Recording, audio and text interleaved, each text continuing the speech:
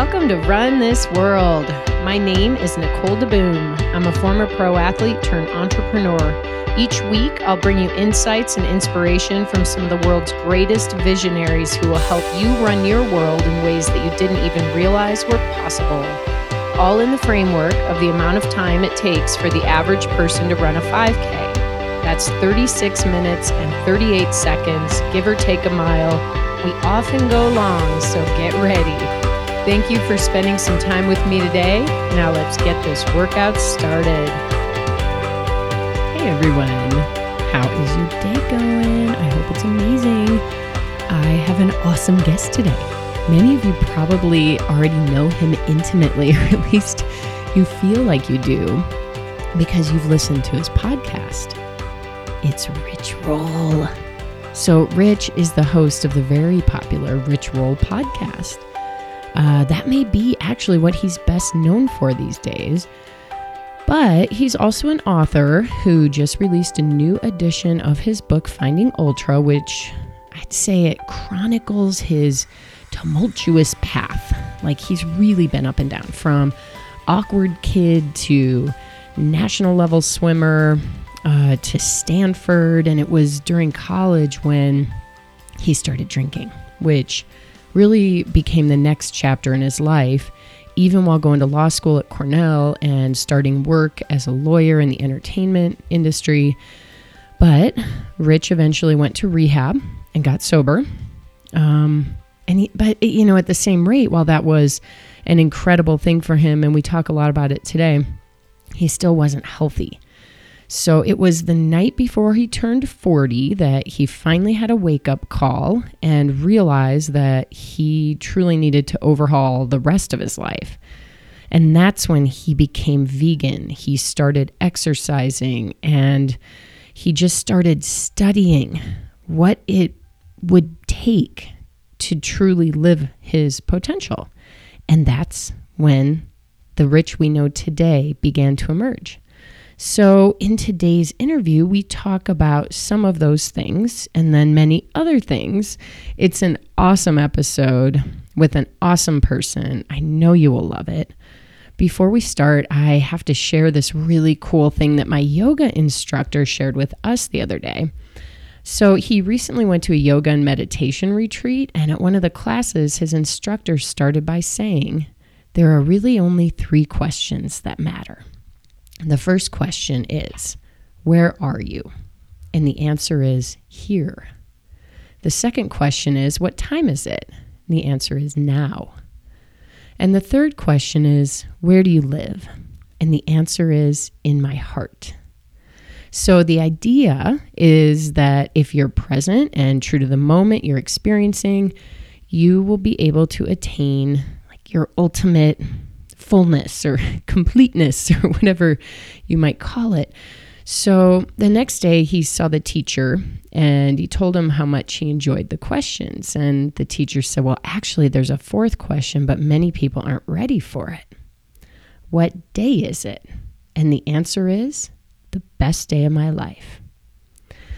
So when he told us this, it just blew my mind a little. Maybe your minds are blown, and it can sound a little like trite when things aren't going your way. But when he told that story, I started crying a little bit in yoga because I had been having this frustrating day literally due to technical difficulties that caused everything I was doing to be annoying and delayed. And this concept just sort of hit me in the gut because that was just such a stupid thing to be caught up in negatively. And while I do think that some days are better than others, when you are truly living fully, I can understand this concept and totally embrace it. And I hope that you might think about this a bit too. And it's a cool story to start with because today's guest, Rich, is a guy who's been known to tap into his spiritual side too, while balancing the athlete, the husband, the father, and the entrepreneur inside him. I'm not a shy person, as you know. And so I recently decided that if I want something to happen, I will move forward to make it happen. And I've been really excited to someday interview Rich Roll because I literally just wanted to have a conversation with him. So I decided to eliminate the someday from that statement. I sent him a note and he said, sure. Yeah. So what day is it? It's the best day of my life. It's the best day of Rich's life. It's the best day of your life every single day. Also, before we start, I want to share a few other really cool things while you think about how this is the best day of your life. First, Skirt Sports is killing it this season with product launches. So many of you know Skirt Sports is a company I founded in 2004 because I wanted something that didn't exist, something that was cute and performed and had comfort for women. And I created the first ever running skirt, and it's been many years now. So we launch new collections every season, and this is the start of the spring season, even though it's freaking snowing and 14 degrees. So anyway, we have new fabrics, we have new colors, we have new prints, and many of our best-selling styles, like those original skirts I did create all those years ago. But we also just launched a collection for women who wear sizes 1X, 2X, and 3X, sometimes called Plus Collection. We just have extra sizes. And we're launching our new Active Swim collection at the end of February. So get ready, because every woman needs a swimsuit every year.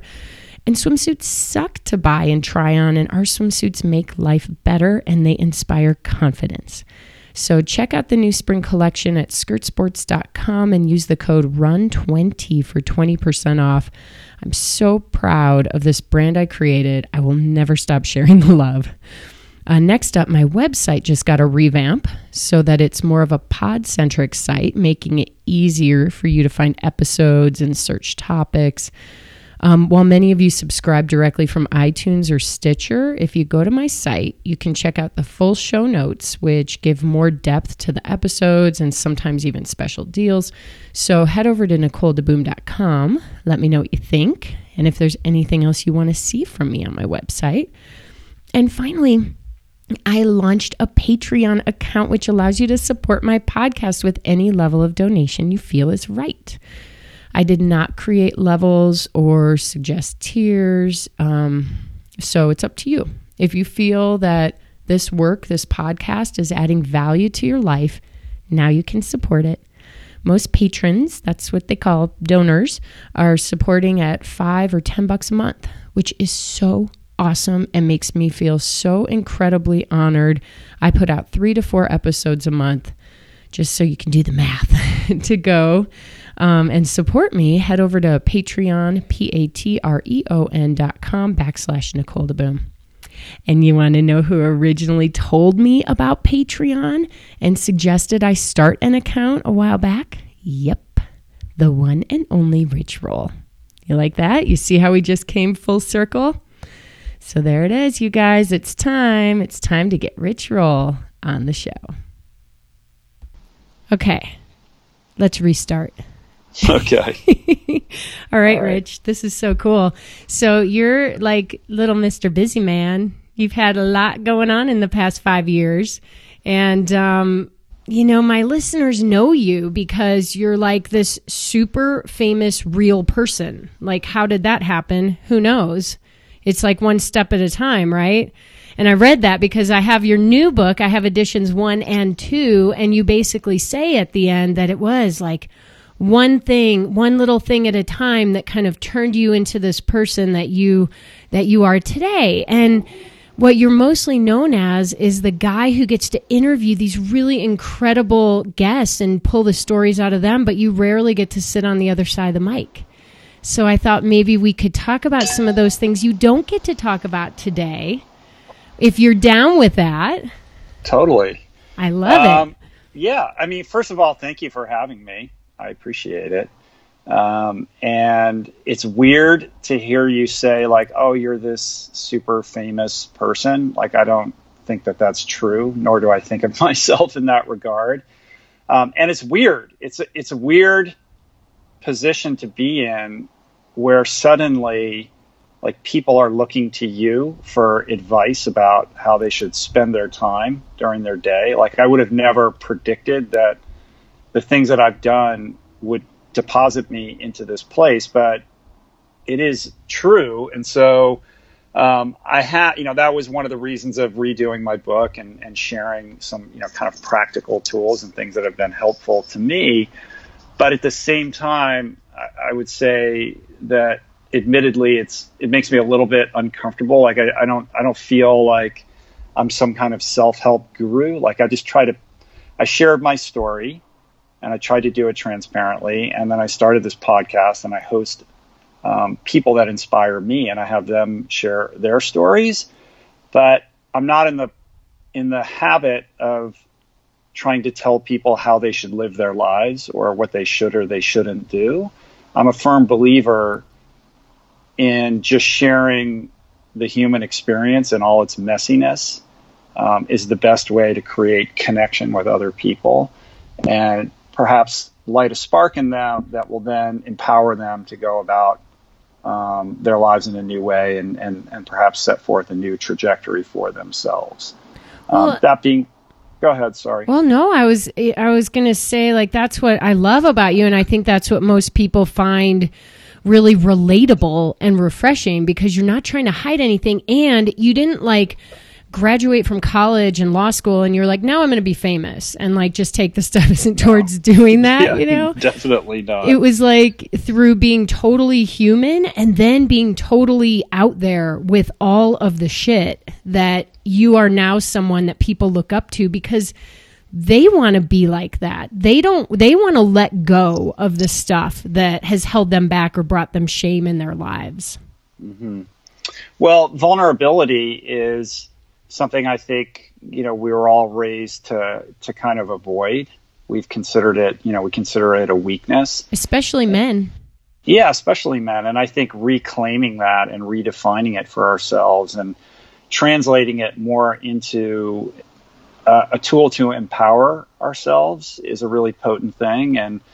And that's a big part of my story. I mean, I remember vividly when I was writing the first edition of Finding Ultra back in like 2011, I had a very strong sense that the only reason anyone would be interested in anything that I was writing was going to be directly related to how open and honest and vulnerable I was willing to be. I mean, I was writing my book at the same time that Scott Jurek was writing his memoir, this, the most lauded ultra runner of all time, vegan. I was like, well, if you can read Scott's book, why would you read my book? Like, why do I even have a book deal? I've never even won a race. Like, the whole thing was very strange. Like, it's not like I'm some world champion athlete. So what is it about my story that could be helpful to other people? And I realized just the humanity of it. And so I had to get into a place of willingness to divulge on that level, which is a scary thing. And I remember when I turned the manuscript, my first draft, over to the editor, I told my wife, I said, I hope we're doing the right thing. Like, this could be the biggest mistake I've ever made in my life. Like, it's a very raw, exposed feeling to, share on that level. And it's something I learned in recovery, and I'm more than happy to do it in private or in small groups, but it's another thing to write a book about it. But ultimately, I think that is why the book became successful and why people, connect with me and my story and the work that I do, because there is an honesty to it. And I think if there's anything to be gleaned from that, it's that, we're all human, we're all flawed, we all have these problems. And the more that we can, honestly confront them and communicate to others about, what holds us back and our frailties, then the more connected we can become and the more empowered we can become to grow and evolve, out of these character defects to become more fully actualized. Well, and some people may say, like, there is no such thing as a character defect. So that's interesting too. Yeah, it's like saying there's no such thing as failure. There's just a growth opportunity. True. Yeah. But I think if you're, I take that term from, 12-step, and in 12-step, it's like we're liars, we're thieves, we're not to be trusted. Like, these are firmly character defects. I think, they're opportunities to grow and evolve when we confront them. But I hear what you're saying. I know what you mean. Well, and I think too, though, people people find others that they relate to, maybe on a higher level, who have more, that are out there, like you said, more exposed in different ways.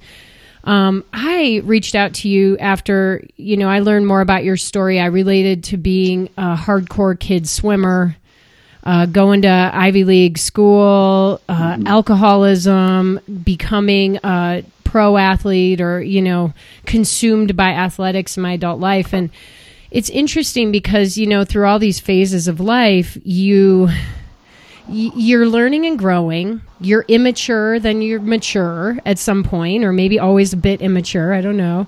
But you go through cycles and you hit new sort of levels. And I've hit a point in my life where I'm like, you know what? If I want something to happen, I'm never going to get something if I don't try. Right. So in this case, I reached out to you a while ago and I said, Rich, will you talk to me about my podcast? And you're like, sure. This is before you won't answer people who ask you about the technical details of your podcast because you took my call.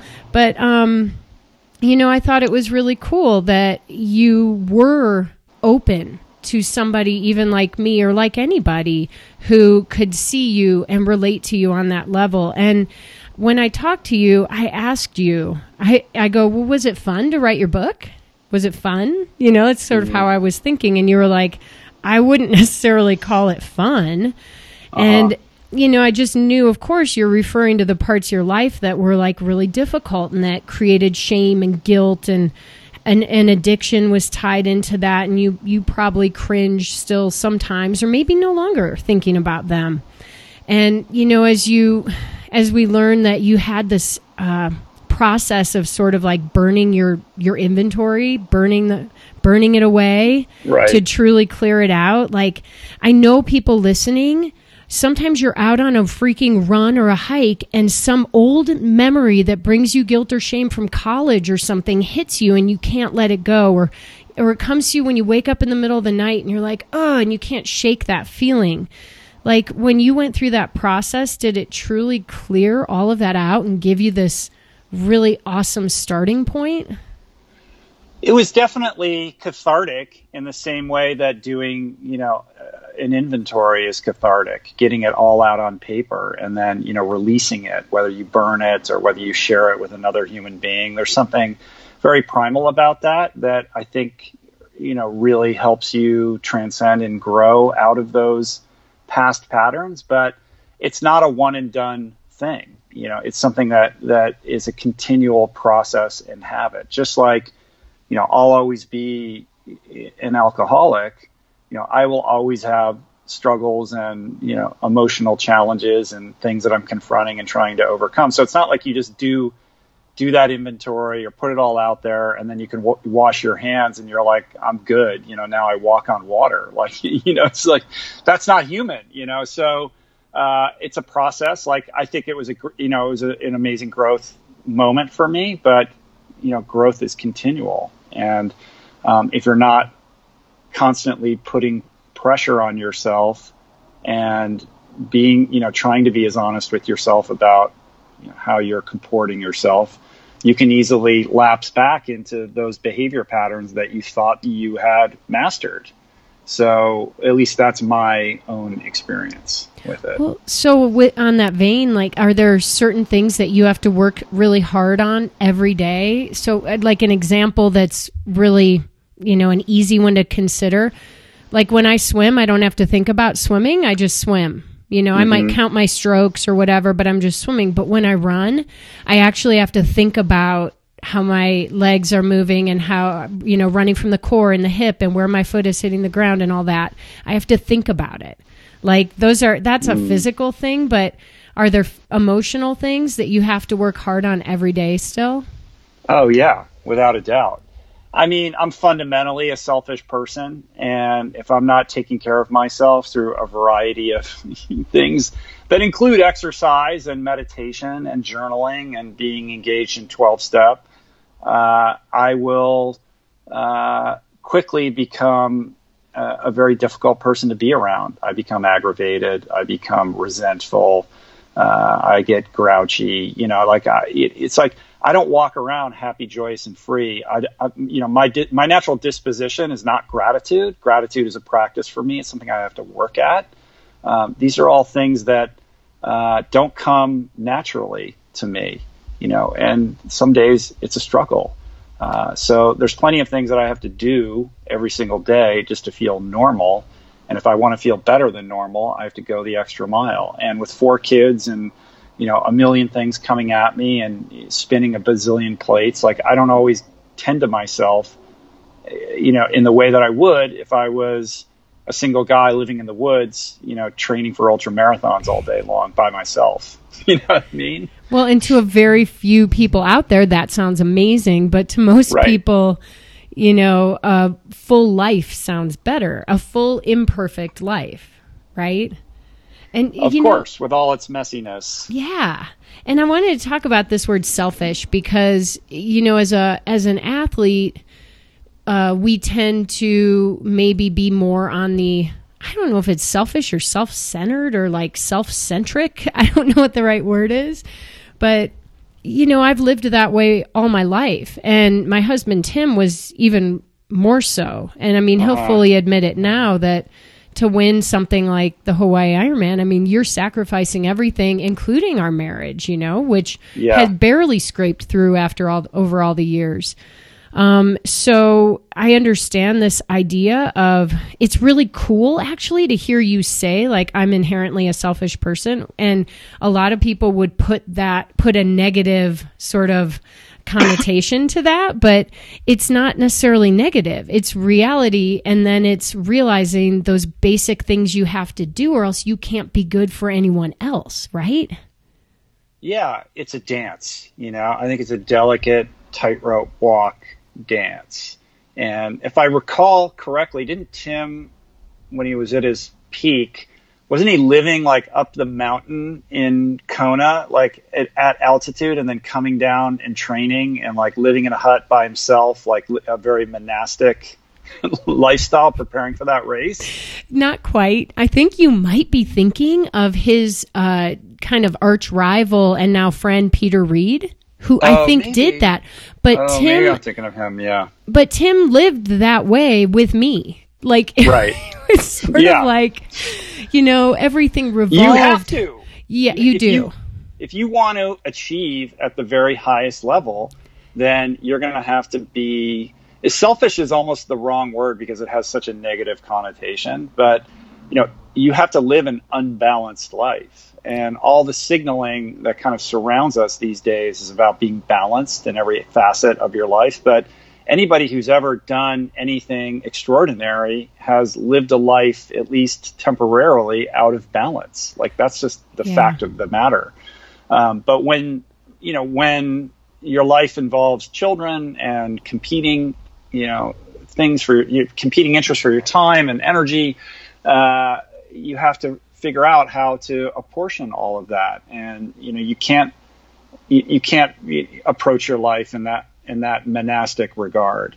And I think a lot of athletes, particularly athletes that come from individual type sports like triathlon or swimming, struggle with that because they are used to being so in control of their time and life is very simple.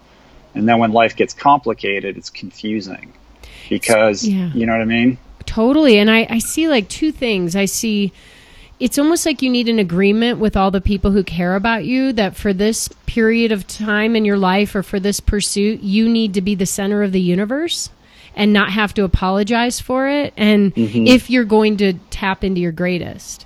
But, the other side of it is this, like, can you really attain your highest potential if you're not all in? That's a great question. I'm prone to say no. I mean, I think it's contingent upon what it is that you're trying to achieve. If your goal is to become like the best dad and husband, like maybe that involves like a balanced approach to your life in general. But if you have your eyes on some prize, whether it be, athletic or professional, or you're trying to disrupt an industry or something like that, there's a singularity of focus that's required to achieve something like that. And I think it's a bummer that that people that fall into that category are made to feel guilty. I think certain people that's their destiny. It's like Elon Musk.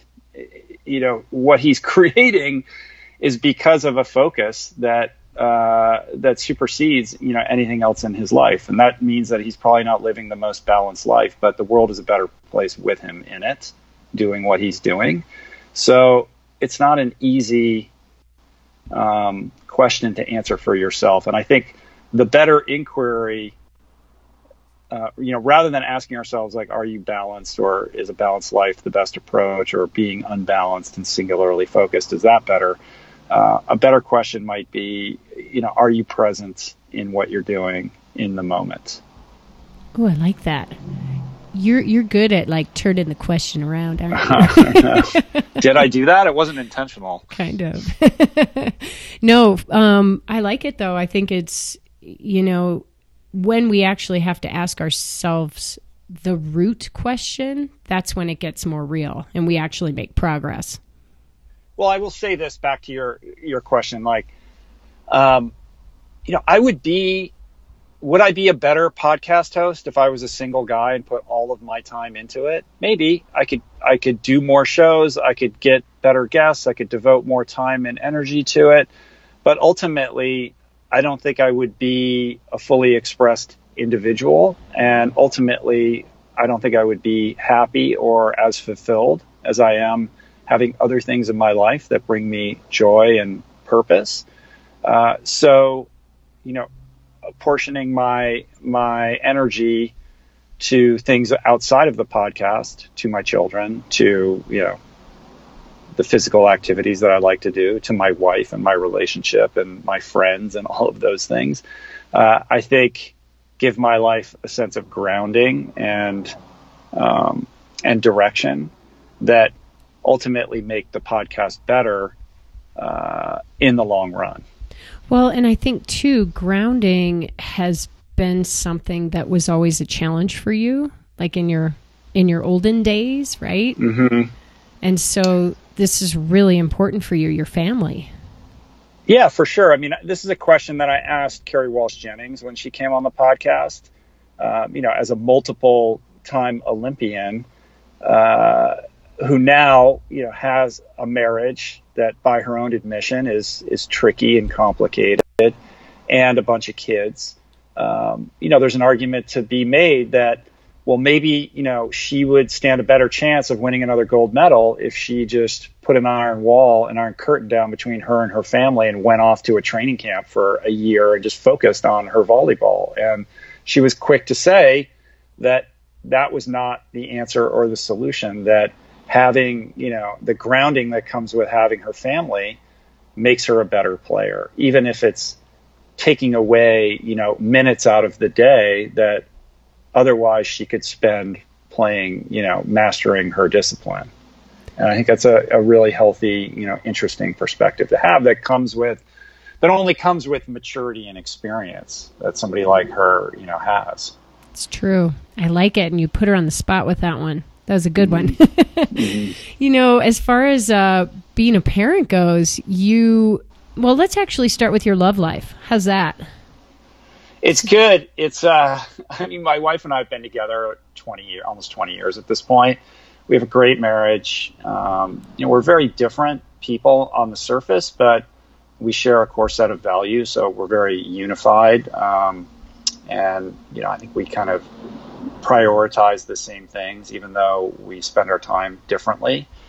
But it's complicated right now. My two older boys have moved out of the house. They're 22 and 23, and they have an apartment in town now. So it's my wife and our two daughters. And we live in, way out in the West Valley, like between Malibu and Calabasas, which, if you know Los Angeles, is kind of the boonies. But our 15-year-old daughter got into this performing arts high school. It's like the big performing arts high school. She's a visual artist. She spent a year preparing a portfolio to try to get into this school. It was a big deal for her and a big dream. And she made it happen. She got accepted, which is amazing. But the school is east of downtown Los Angeles. It's literally a 2-hour drive from our house. So we were compelled, in order to make this work, we had to rent an apartment in downtown Los Angeles. And my wife and I now split our time. Half the week I'm in Calabasas with my youngest daughter, and then I go downtown and relieve Julie and stay with my older daughter in downtown Los Angeles, pick her up, take her to school, etc. So we're both single parenting and like ships passing in the night right now, which has made it challenging and tricky. It's not easy. It's super difficult. I essentially only see my wife on the weekends. But at the same time, we have recalibrated our lifestyle in order to support our daughter in the pursuit of her dream. And not in a way where I want her to feel like we're martyrs or that she should feel guilty about that, but rather to celebrate it like an adventure, because so much of the work that I do and that Julie does is all about trying to help people live more fully actualized lives, to pursue those dreams and those goals and what that entails. Like who would we be if we didn't practice that in our own lives with respect to our children? So this is what we're doing right now, and it's packed with a lot of difficulties and challenges, not the least of which is my daughter being a 15-year-old girl. It's not easy to be a 15-year-old girl, so that has its own that's its own hornet's nest as well. So we're doing the best we can, but it's tricky. Wow. I think I appreciate that you're being so open about it too, because, a lot of people just look at social media and they just want to see the positive things. And this is the real life stuff. And I know that I wonder, in my marriage, if Tim and I aren't physically able to connect, like go on day dates to hike and ride bikes or do other things that are even physical together, not to mention like hit the bedroom every once in a while, like we lose connection. And then you start to, that's the beginning of the slippery slope, right? Right. So are you guys like making it a priority to have some connection throughout the passing in the nights situation? Yeah, I mean, we've always, made sure that we were mindful of paying attention to that. Like I firmly believe that you can't take anything for granted, particularly, especially your marriage. And I think, I've seen too many friends slip into just a kind of status quo perspective. And that's, like you said, the beginning of the end. And, most of my friends are divorced. Both my wife and I have had plenty of, bad relationships leading up to this one. So staying on top of that is super important. And now that we're separated physically for several days a week, it's even more important that we carve out that time. And we're on the phone constantly throughout the day, but making sure that, there are certain days and times throughout the week that are sacred, that are our time to do, what we need to do to connect physically, emotionally, mentally, is all the more important. So, yeah. And we're not perfect in that. It's like, I don't want to hold myself up as some relationship expert, but, we have been together for a long time and we've learned a lot, about how to navigate these kinds of situations. And, we've been doing this now since September. So, it's still pretty new, but I would say that so far, I think we're doing a pretty good job. You're getting in a groove. What my impression is of your marriage is that you both really respect each other and want each other to just be truly happy. And it comes across the way you talk about Julie, like you put her on a pedestal. And it's just a really refreshing and cool thing to hear. And but I wonder too if that's true, does she feel any pressure from that? No, she's pretty good at claiming the pedestal. She's awesome. She's like, yeah, I'll be on the throne. That's cool. I'm comfortable here. She's an amazing woman. She's been an incredible teacher to me. I have no problem putting her up on the pedestal. Like, she's an amazing, she can be an amazing kind of, objective feedback loop for me. Like, she can see the real me and knows when, I need a little bit of course correction, and she's not afraid to tell me. and I'll do the same for her. And I think the thing, one of the things that's really served us is we're both independent people, and she doesn't need me to be all up in her kitchen, physically, like every minute of the day. Like, she's got a lot going on in her life, and so it's not necessarily the quantity of our proximity to each other, but when we are together, it's important that it's quality time, that we're totally focused on each other, that we're not distracted, and completely present. Do you both have a similar philosophy on parenting? I would say overall yes, but there's differences beneath that. I grew up in a pretty conservative household where education was super important, and it was very structured and traditional.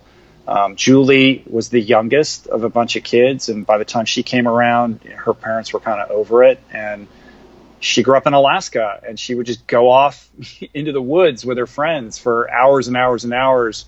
Her parents had no idea what she was doing, so she got into a lot of trouble. All of her shenanigans happened at a very early age, and she kind of got over it. By the time she went to college, she was ready to be a mature adult. Whereas when I went to college, that's when all hell broke loose. And, so she went from a very unstructured environment, and I came from a very controlled environment. And so I think that's reflected in our parenting styles. But I think the tension between the two allows us to parent from a place of perspective and happy medium. So if we have a kid who's struggling with something, my reaction to that might be different from hers, but we can communicate about it and come up with a unified approach to how to deal with it. And I think that the differences in our perspective help us come up with a happy, like a place in the middle that hopefully is serving our kids best. But again, this is a very imperfect science. Well, art. Yeah. It sounds a lot like how Tim and I are. If you really drill it down, he's stricter and I'm easier. Yeah. I mean, or he provides it's the same structure versus emotional comfort, or whatever. Right. But it comes together to create a more well-rounded approach, which I think works. It can be frustrating sometimes, though. Yeah. I actually wanted to kind of add another level to this because it's something that I read about in your book with your dad or your parents. And I was thinking about, so my daughter's 7. We were never going to have kids, but because we were selfish triathletes. But then we turned about 40 and it was like, oh my gosh, is this it for the rest of our life, sitting on the couch? Like, maybe it's time. So, we had a kid and it's completely changed my life 100%. I mean, everything changed the day she was born. And literally the day she was born, because the day before she was born, I did 2 workouts. Right, I've never done 2 workouts again since she was born in a day. Yeah. But, when you were really struggling with alcoholism and needing to get help, and your dad finally had to do that really difficult, like, we got to cut you off, son, kind of conversation, that really, it's hard to read and it's hard to hear, but it sounded like it had to happen. And I was thinking about it on both ends. Like, I wondered if you could talk a little bit about, like, looking back on that, how you felt about it, and if you could ever do that to your kid. Yeah, it's a great question. It's easy, because I work with a lot of people in recovery, people that are struggling with drugs and alcohol, or, talking to family members of, people that are struggling. And it's easy to kind of clearly see the path forward and give advice like, hey, you cannot be codependent in this. You've got to draw the line and say the hard things and, step away like my dad did. But the prospect of having to actually do that with your own child, I don't know. I could think of few things more difficult than something like that.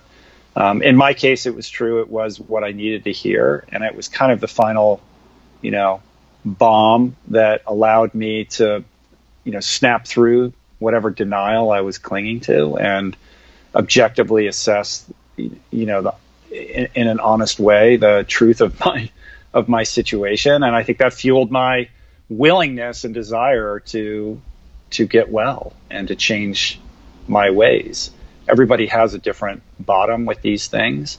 But I think, being confronted with, in a very honest way with how you're behaving can be a very powerful motivator for somebody else. But yeah, I mean, should one of my children have, a similar path, and then I'm confronted with the choice of having to have that conversation, like, what would I do? I don't know. I don't think anybody can say unless they're in that situation, and I have nothing but compassion. There's no right way to handle these things, and certain people require, a different strategy. But I can just say that worked with me, and my relationship with my dad is great now. I was on the phone with him the other night. Like, we're closer than we ever have been. But we had to go through that to get to this place where now we can be honest with each other. Yep. That's what it is. It's honesty. Mm-hmm. Whew. Okay, let's shift a little bit. Let's talk about turning 50. So I was talking to Tim about interviewing you, and he was like, "I'm really interested because I'm 47, Tim's 48. Yeah. We're coming up on that milestone." And he was like, he kind of made a big deal out of turning 50. And so yeah. Was it all that?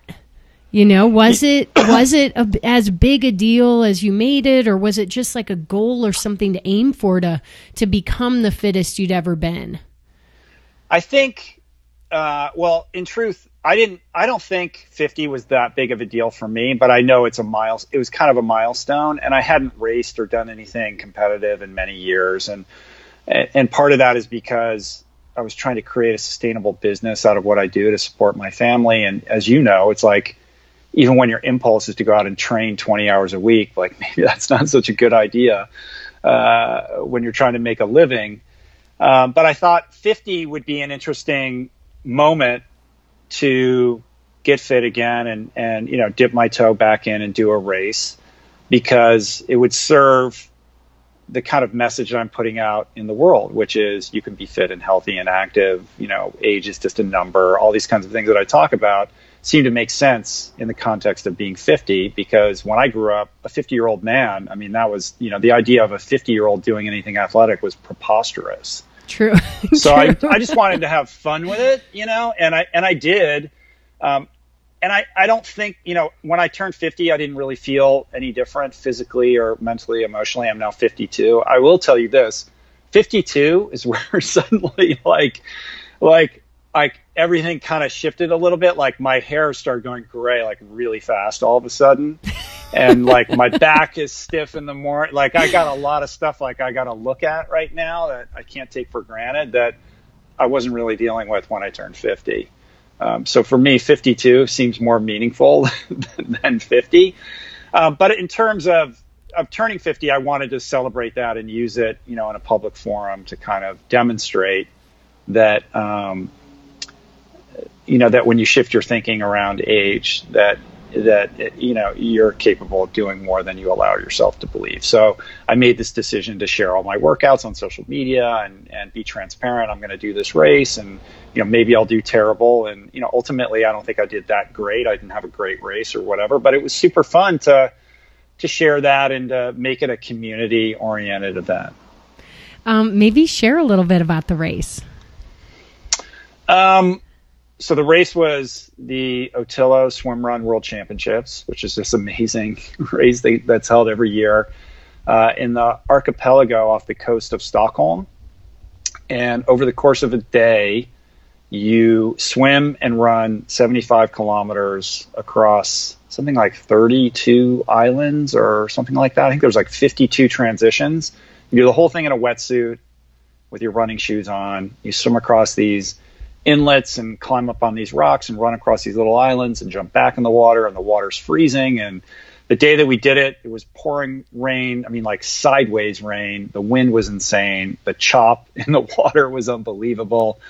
There was one swim section where the swells were like 5 or 6 feet high. It was bananas. But it was super epic. And that was what Chris Houth, my coach and my teammate, were looking for out of the experience. There's a couple things about this race that make it unique. First of all, you do it with a partner that you're supposed to never be more than 10 meters away from, although I'm sure we violated that rule many times over the course of the day.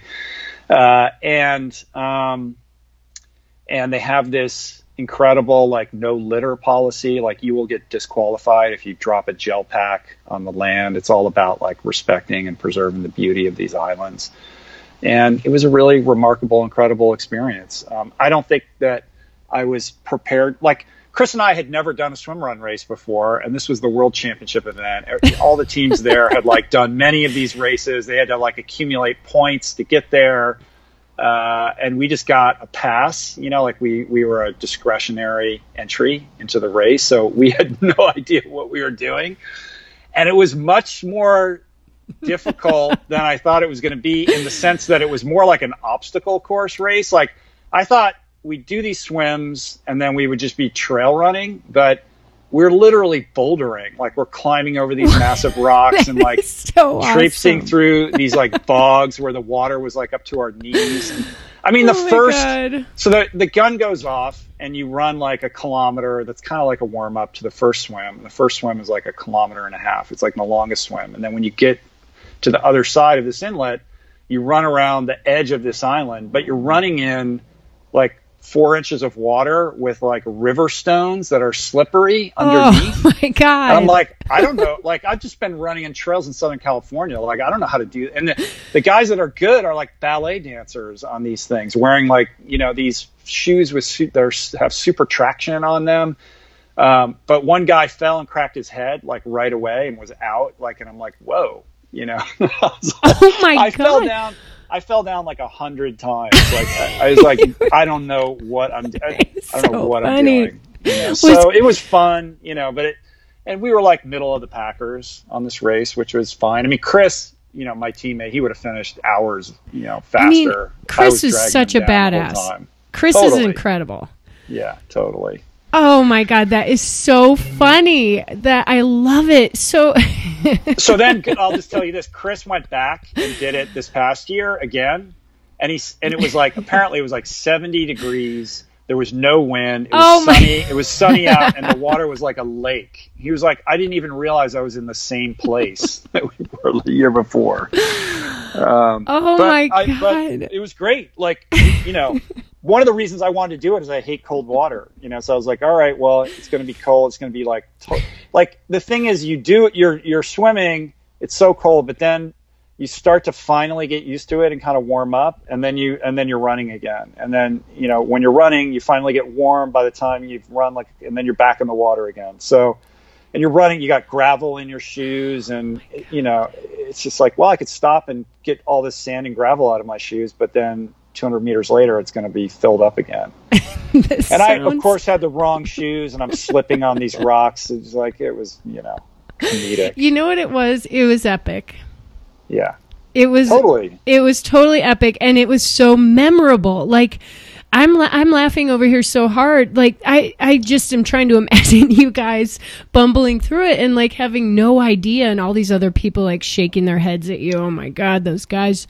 And but you did it, and it's hilarious. And I'm sure you were, like, almost crying at times. It sounds so funny. Yeah, I mean, I was, and the challenge for Chris was being patient with me, like, letting go of, because, like, look, when you're a alpha, endurance athlete, you don't want to be dragged down by another person. It's an individual sport. So this tested and challenged his, attachment to his own capabilities. He had to let go of that and just enjoy the day. And for me, I'm dealing with the guilt and the shame that I'm struggling to keep up with him. I didn't sleep well the night before. Like, I didn't, when you have those nights and you just don't sleep at all, and you wake up and you just feel like you've been partying in Las Vegas for a week. Like, that's how I felt when I woke up. I was like, all right, well, I guess this race is happening. We'll see how it goes. That's how I slept every night before a race, a big race Yeah. at least. Horrible. Or when you have a baby, that's what happens yes. You basically wake up and you feel like you're going to puke. too. Exactly. Let's talk a little bit about water, about swimming, you grew up swimming at Curl. That was a badass swim club. I think I swam with a team in Chicago called Westmont Swim Club, and we used to go to junior nationals, and that's when we would run across Curl, Right. And just a powerhouse. And you were a star. I mean, is admittedly like awkward in other parts of your life as a kid, like this was it. Like something about the water and Rich Roll is a match made in heaven, isn't it? Well, yeah. I mean, I would dispute that I was a star, but I would say that I was all in on swimming. I was very much an awkward kid. Swimming was the one thing that I felt like I had some aptitude in, and I just went for it and like doubled down, and I was Curl, like Rick Curl, who's now in jail. We can talk about that if you want. We don't have to, but actually, I didn't know that. Why is you didn't know that? Is it like a molestation with a girl or something? Yeah. We could talk about that or not. That's up to you. It's a little bit askance, but it's kind of relevant. I mean, I would say this. I started getting serious about swimming when I was like 14, 15 years old. Rick Curl was a coach who originally was coaching at a team called Solitar, which was a big club team in the Washington, D.C. area. He broke away with a couple coaches and started the Curl Swim Club. And I was one of the first swimmers when he originated that club team. And at the time, there were a lot of Olympic trials qualifiers, national team members, incredible swimmers. Susan O'Brien was a big star at the time. And it was pretty cool to be part of this group of swimmers who were pretty dominant on the national scene. And I wasn't quite there yet, but I wanted desperately to be that good. And I realized pretty early that I wasn't super gifted on the talent spectrum, but I had this capacity to suffer and I knew how to work hard. And I just kept like doubling down on the work ethic. And I became that annoying kid who was like the first person to get to morning workout and, super reliable and was doing crazy butterfly sets that no one else would do to kind of bridge that talent deficit gap. And I was able to do that.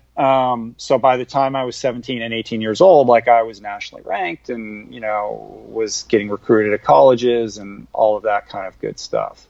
But my first real girlfriend was when I was a senior in high school. Her name was Kelly Davies. She swam for Curl. She was a couple years younger than me, and she was unbelievably talented. She was one of the I don't know if she had a number one world ranking, but she was in the top handful of 200 butterflyers in the world. And she ultimately went to the University of Texas and kind of had a meltdown with an eating disorder and a lot of personal problems. And it came to light that these were all a function of trauma that she had suffered as a result of being in a quote unquote relationship with Rick Curl since she was 13 years old. Oh God. This was going on while I was dating her, unbeknownst to me, and it was a very different time. This is an era in which we were not clued into sexual abuse to the extent that we are now.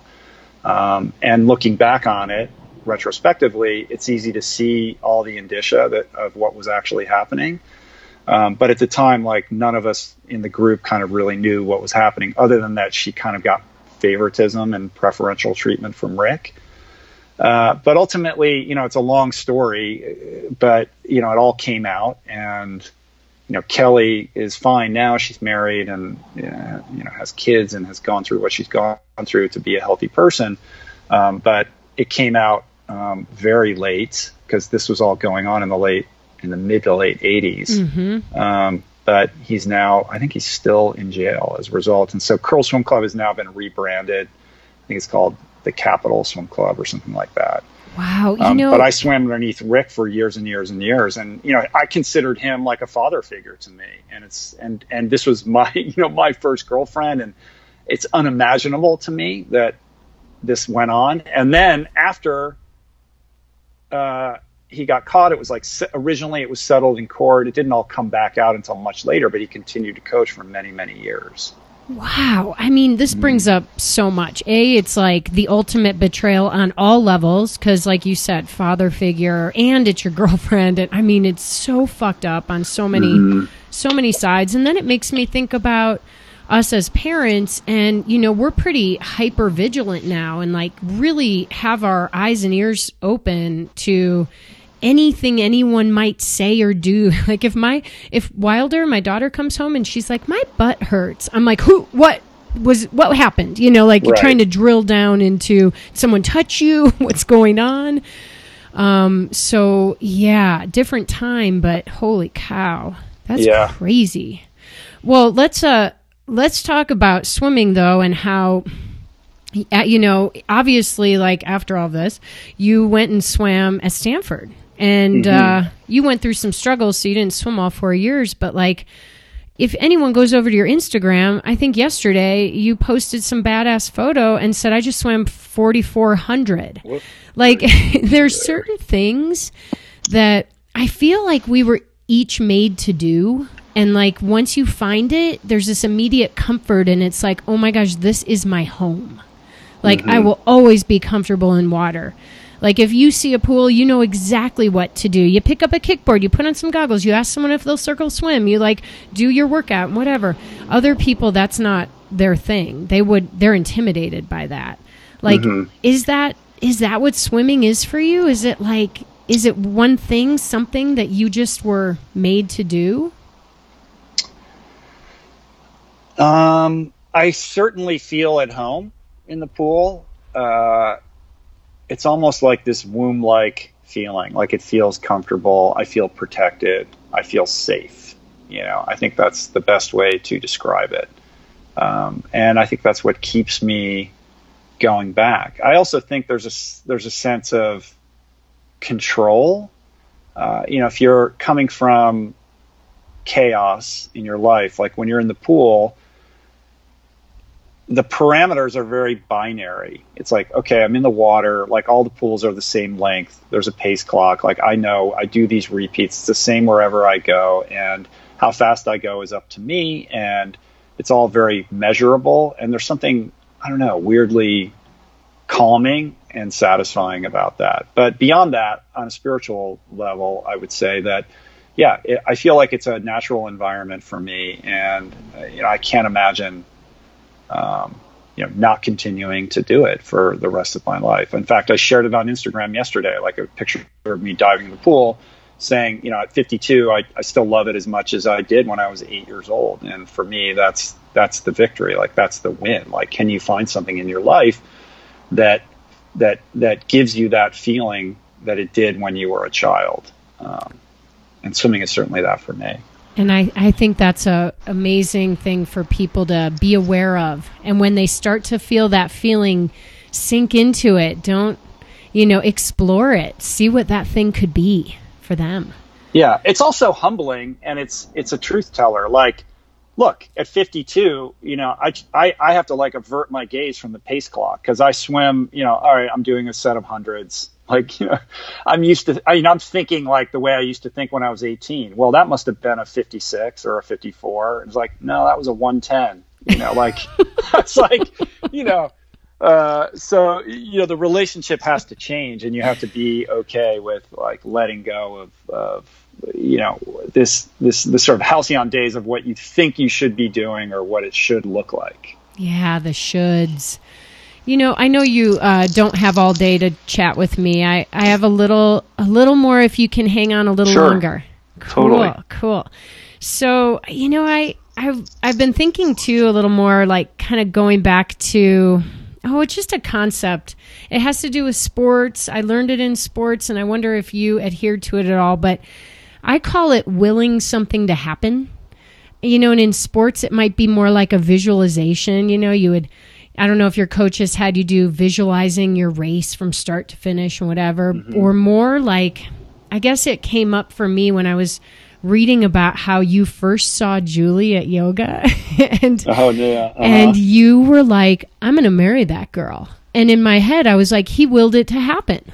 Like it happened, right? You see something, you want it to happen. You see it happen, it happens, right? I don't know. Tell me about that in your life. Is that the only time that ever happened for you? I have a different perspective on that. I think, one of the things you learn in recovery is that, at least speaking for myself, like I'm the architect of every disaster that I've suffered in my life. Like I have to take responsibility for that. And a lot of my, errant behaviors and actions are a result of, something we say in the rooms, which is self-will run riot. Like you can have an unhealthy relationship with your willpower, your self-will. And I was always somebody who believed and was reared to believe that success is a function of the extent to which you are willing to, focus and dedicate and will a result into being. And I believed that every success that I had, whether it was in the pool or in the classroom or what have you, was a direct result of my effort, like my own personal discipline, self-will, right? And what I've come to understand is that is not, that there's an aspect to that which is an illusion. And part of my own personal growth and evolution has been detaching from my self-will and trying to,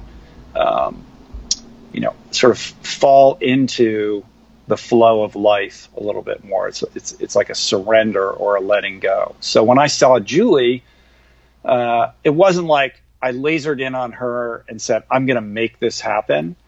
Instead, it was like a knowing. It was like an intuition or a deep knowing inside of me that it was almost a predestined thing. It wasn't that I had to do anything. It was almost like by letting go and allowing, it created the space for that to happen. Ooh, and that's the mentality from which I try to create now, not from a place of like, suffering and focus and work ethic. And like, if you aren't in pain, then you're not working hard enough, but rather, how can I find the joy in this? And what if it's easy? And what happens, like as uncomfortable as it is to like let go and allow, like I've come to believe that that's a better place from which to create. It's a more spacious and open kind of mentality to adopt that I think provides for an even greater outcome that can exceed the limitations of our own, expectations and goals that we set for ourselves. So I don't know if that makes sense, but it makes total like ritual, philosophical, intellectual, emotional sense. That's a little woo-woo. I understand. But I get it. I get it. When you're a type A athlete, like, and you're in an individual sport like triathlon or swimming, it's like push. It's up to you. Like, how hard are you willing to work? Will you go the extra mile? There's a grind mentality that gets built into that. And now it's like, what would it feel like if you let go of all of that and just surrendered and allowed things to happen? That doesn't mean that you don't work hard, but you're not resisting what is. Like, it doesn't come from that like willful place, if that makes sense. Yeah, no, it makes total sense. And, throughout this interview, you've talked a lot or mentioned quite a few times the 12 steps. And, I also had issues with alcohol abuse and stopped drinking over 10 years ago, but I didn't go through a program. Mm-hmm. And I feel like that program really helped create a solid foundation for you that you still use a lot of it, right? Oh yeah. I mean, look, I have no judgments on the different ways in which people get sober or change their behavior. But for me, 12-step Alcoholics Anonymous, like, saved my life. And it's not something I did in the past and have moved on from, it's still very much front and center, my number one priority, like stay sober, help another alcoholic achieve sobriety. And, I'm very wedded to the sober community here where I live in Los Angeles. And, I do the podcast, and I'm a dad and I'm a husband and all of that. And I live my life in kind of a public forum, but outside of that, really what's going on is trying to be, a sober man and contribute to the sober community. And that's something I don't, that's not for the public, to see. That's just something that happens. That's, it's the most important part of my life outside of my family. And I need it to stay sober, and I take it very seriously. It's interesting because being sober and using that word even can be really polarizing. And being vegan is polarizing. Like a lot of things that are incredibly healthy, meditating, that's polarizing. People don't like to hear about it. They don't want to talk about it. They feel like you're lecturing, or maybe they're looking at it as like it's a little bit of a mirror, and they're sitting there thinking, does he think I have an alcohol problem because I'm having my second beer? Yeah. Right. So it's really interesting because, that is a huge part of you, but you talk about it a lot in the book for sure. And you mention it, you're not hiding from it, but it's also interesting to me that those really amazing things in life can be so polarizing to other people that they don't even want to hear it. Well, people get really defensive, which is why, and these things are emotional, which is why I don't proselytize. And that's something that I learned in the rooms. Like, we're not here to give advice. We're here to share our experience. And that's all I do. But yeah, if people know you're sober, then they're self-conscious about drinking around you. If they know you're vegan, then they're like, is it okay for me to eat meat around you? Like, I'm cool with all of that. Like, I don't care. So it's more about where they're coming from than where I'm at. And, I don't sit in judgment of anybody else's life or choices or experiences, because I don't live in your shoes. I think it would be very presumptuous of me to have an opinion on, the decisions that you've made about how to live your life when I don't know what led to those decisions. So I just try to, share my own perspective from my own personal experience. And if that resonates with people and they want to hear more, or learn more, I'm happy to share more about it. But it's super important to me that people understand that I'm not coming from that place of judgment. Yeah, I think they do get that from you, but now we're reminding them. So there. Yeah. So, I know when I stopped drinking alcohol, I switched over to a higher use of coffee, which I think you may have too. I loved your story about, like, I'll go get the 6 shot, right. Shot in the dark with 6 of them. But you don't drink coffee anymore, do you? Well, no, that I will say is an on-off thing. Like, I've gotten off coffee and I've gone back on coffee. Like, I wish I could tell you I'd never had a sip of caffeine or coffee ever again since I wrote that book. That is not true. But I have tried to moderate my caffeine intake. So I have like 1 cup of coffee in the morning, and I don't drink coffee all day or throughout the afternoon or anything like that. I just have 1 cup in the morning. Because there's a lot of passion about our caffeine too. Let me just say. Oh man. Well, let's just call it what it is. I mean, it's a straight up performance enhancing drug. It is. And I mean, if I'm going to work out in the morning, if I have a cup of coffee before I go, it's going to be a better workout. Well, yeah. I mean, I don't go to the bathroom without a cup of coffee. All right. There you go. And we went there. Uh-huh. So, Rich, how do you define yourself right now today? Oh, wow. I never know how to answer this question.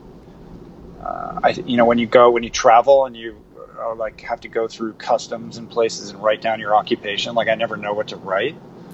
I choose something different every time. But if I had to describe who I am right now, I mean, honestly, I think of myself predominantly as a dad and a husband, because that's what I spend most of my time doing. Beyond that, I'm a writer. I'm a podcast host. I'm somebody who believes in the potential that we all have to do and be better, and someone who takes seriously the opportunity that I've been given because I have this platform to try to use it for positive good with respect to individuals living more fulfilling, more purposeful lives, and for doing what's best for the planet, for not just ourselves, but our children and our children's children. It's like you've definitely transcended, think back to who you were many years ago, and now you've got a greater purpose for sure. And I think that's why people love listening to your podcast, and they love the people you interview. You draw great energy to you as well. Thank you. I appreciate that. So what's up next? You are a big goal setter. We know that. Do you have a big athletic goal or any other goal coming up? I am in the process of trying to figure out what I want to do athletically. I have a couple ideas that I'm not ready to quite talk about right now, and a couple goals that are turning into something real at the moment. So I don't want to say anything yet about them for superstitious reasons as much as anything else. But part of this year for me has been about, let me say this, like the things, the habits and the practices that I've adopted to kind of get to the place that I'm at right now are not what's going to take the endeavors that I'm interested in to the next level. Like I've very much been a bit of a solopreneur with some freelance help on the side. And now this thing has grown to a point where I really need more help, and I have to ask for help, and I have to let go of my perfectionist standards and my control issues and allow other people to step in and help me. So I have more free time to work on other projects because the podcast has become so all consuming. And it prevents me from working on another book or doing other things that I think can help spread the message. So my goal for this year is to focus on team building and letting go so that I can focus my energies on projects outside of the podcast. Awesome. All right. So when you get ready to announce those job openings, we'll spread the word. I'm sure you're going to have some good interviews there. Yeah. Awesome. Well, Rich, you have really given me a lot of time today. I'm going to ask you the final question I ask everyone who's come on the show. Mm-hmm. And that is, if you can leave our listeners with one final piece of advice to help them run their worlds in a bigger and better way, what would it be? Let's see. I'm taking a moment to think about this because I don't want to just give you a flip answer. Repeat it to me one more time. Let me make sure I really understand. Okay. If you can leave our listeners with one final piece of advice, one little nugget to help them run their worlds in a bigger and better way, what would it be? This may sound trite, but the truth is 99.99% of what concerns us, what occupies our mind, the past, the future spinning, the BS that's going on at work, it's not important. It really isn't important. We're here for such an incredibly short period of time. You know, 2 generations from now, nobody is going to remember you, no matter what you did. And the more I'm able to remind myself of that, the more I'm able to tap into that gratitude that's so difficult for me to access and be present with whatever I'm doing, and to focus on the things that are most important, which is my relationship with my kids and my wife, and trying to put something good out into the world. And all the kind of details that I generally occupy myself with fall by the wayside.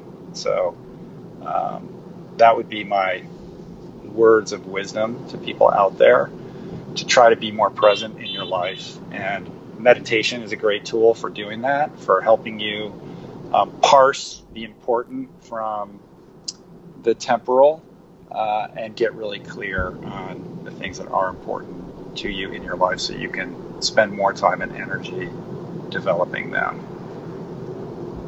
Nicely done. I hope that was helpful. That was. You Right, you good. rocked it, Rich. Thanks so much. You are awesome. All right, you guys, what'd you think? I think Rich is way too much fun. He's everything you imagine when you hear him interviewing people. He's deep and passionate and honest and self-deprecating, but also hilarious and real, while somehow being a bit of a romantic. Like, he's the kind of guy you want to hang out with more often than once in a lifetime Skype interview. So that's my next goal, hang out with Rich Roll more often. Seriously, I love this interview. And a few parts really stand out to me. You couldn't see me, but I was almost crying when he described his Otillo race experience.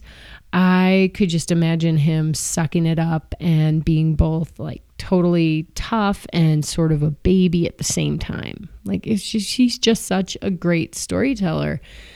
The other thing I loved is that he so easily admits his faults and embraces them and shares his process of working on them.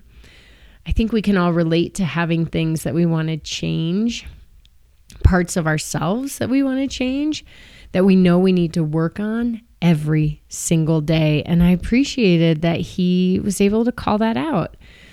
In the end, here's my takeaway. Rich Roll truly makes you feel special. That whole philosophy that people don't really remember what you say, but how you make them feel, that is true with Rich. If you are not already a subscriber to his podcast, then get on it, because you need to get some of this feeling. It's the Rich Roll Podcast. Pretty easy. You will not regret tuning in. And hey, what does it cost you? Nothing. Just get on there and listen to a few. And if you don't have a copy of his book, Finding Ultra, which I'm staring at right now, get it. Get on that too. I got mine on Amazon. So, in the end, here's the deal. None of it really matters, because as Rich says, the truth is that 99.99% of what concerns us, what occupies our minds, is not important. So figure out what's truly important and focus on those things. And so I say, hey, listening to my podcast and listening to Rich's podcast are really important. They might help you figure out what's important. Oh my gosh, is this mind-blowing? So anyway, this brings us all the way back around to this good point, which is, all right, everyone, what day is it? And the answer is, it's the best day of my life. The same goes for you, for me, for Rich, for everyone out there. Whew. All right, then. It's been a long one, and it's been fun. So let's get on with it. Let's get on with living. You know what time it is. It's time to get out there and run this world. So have a great workout, and I'll see you next week.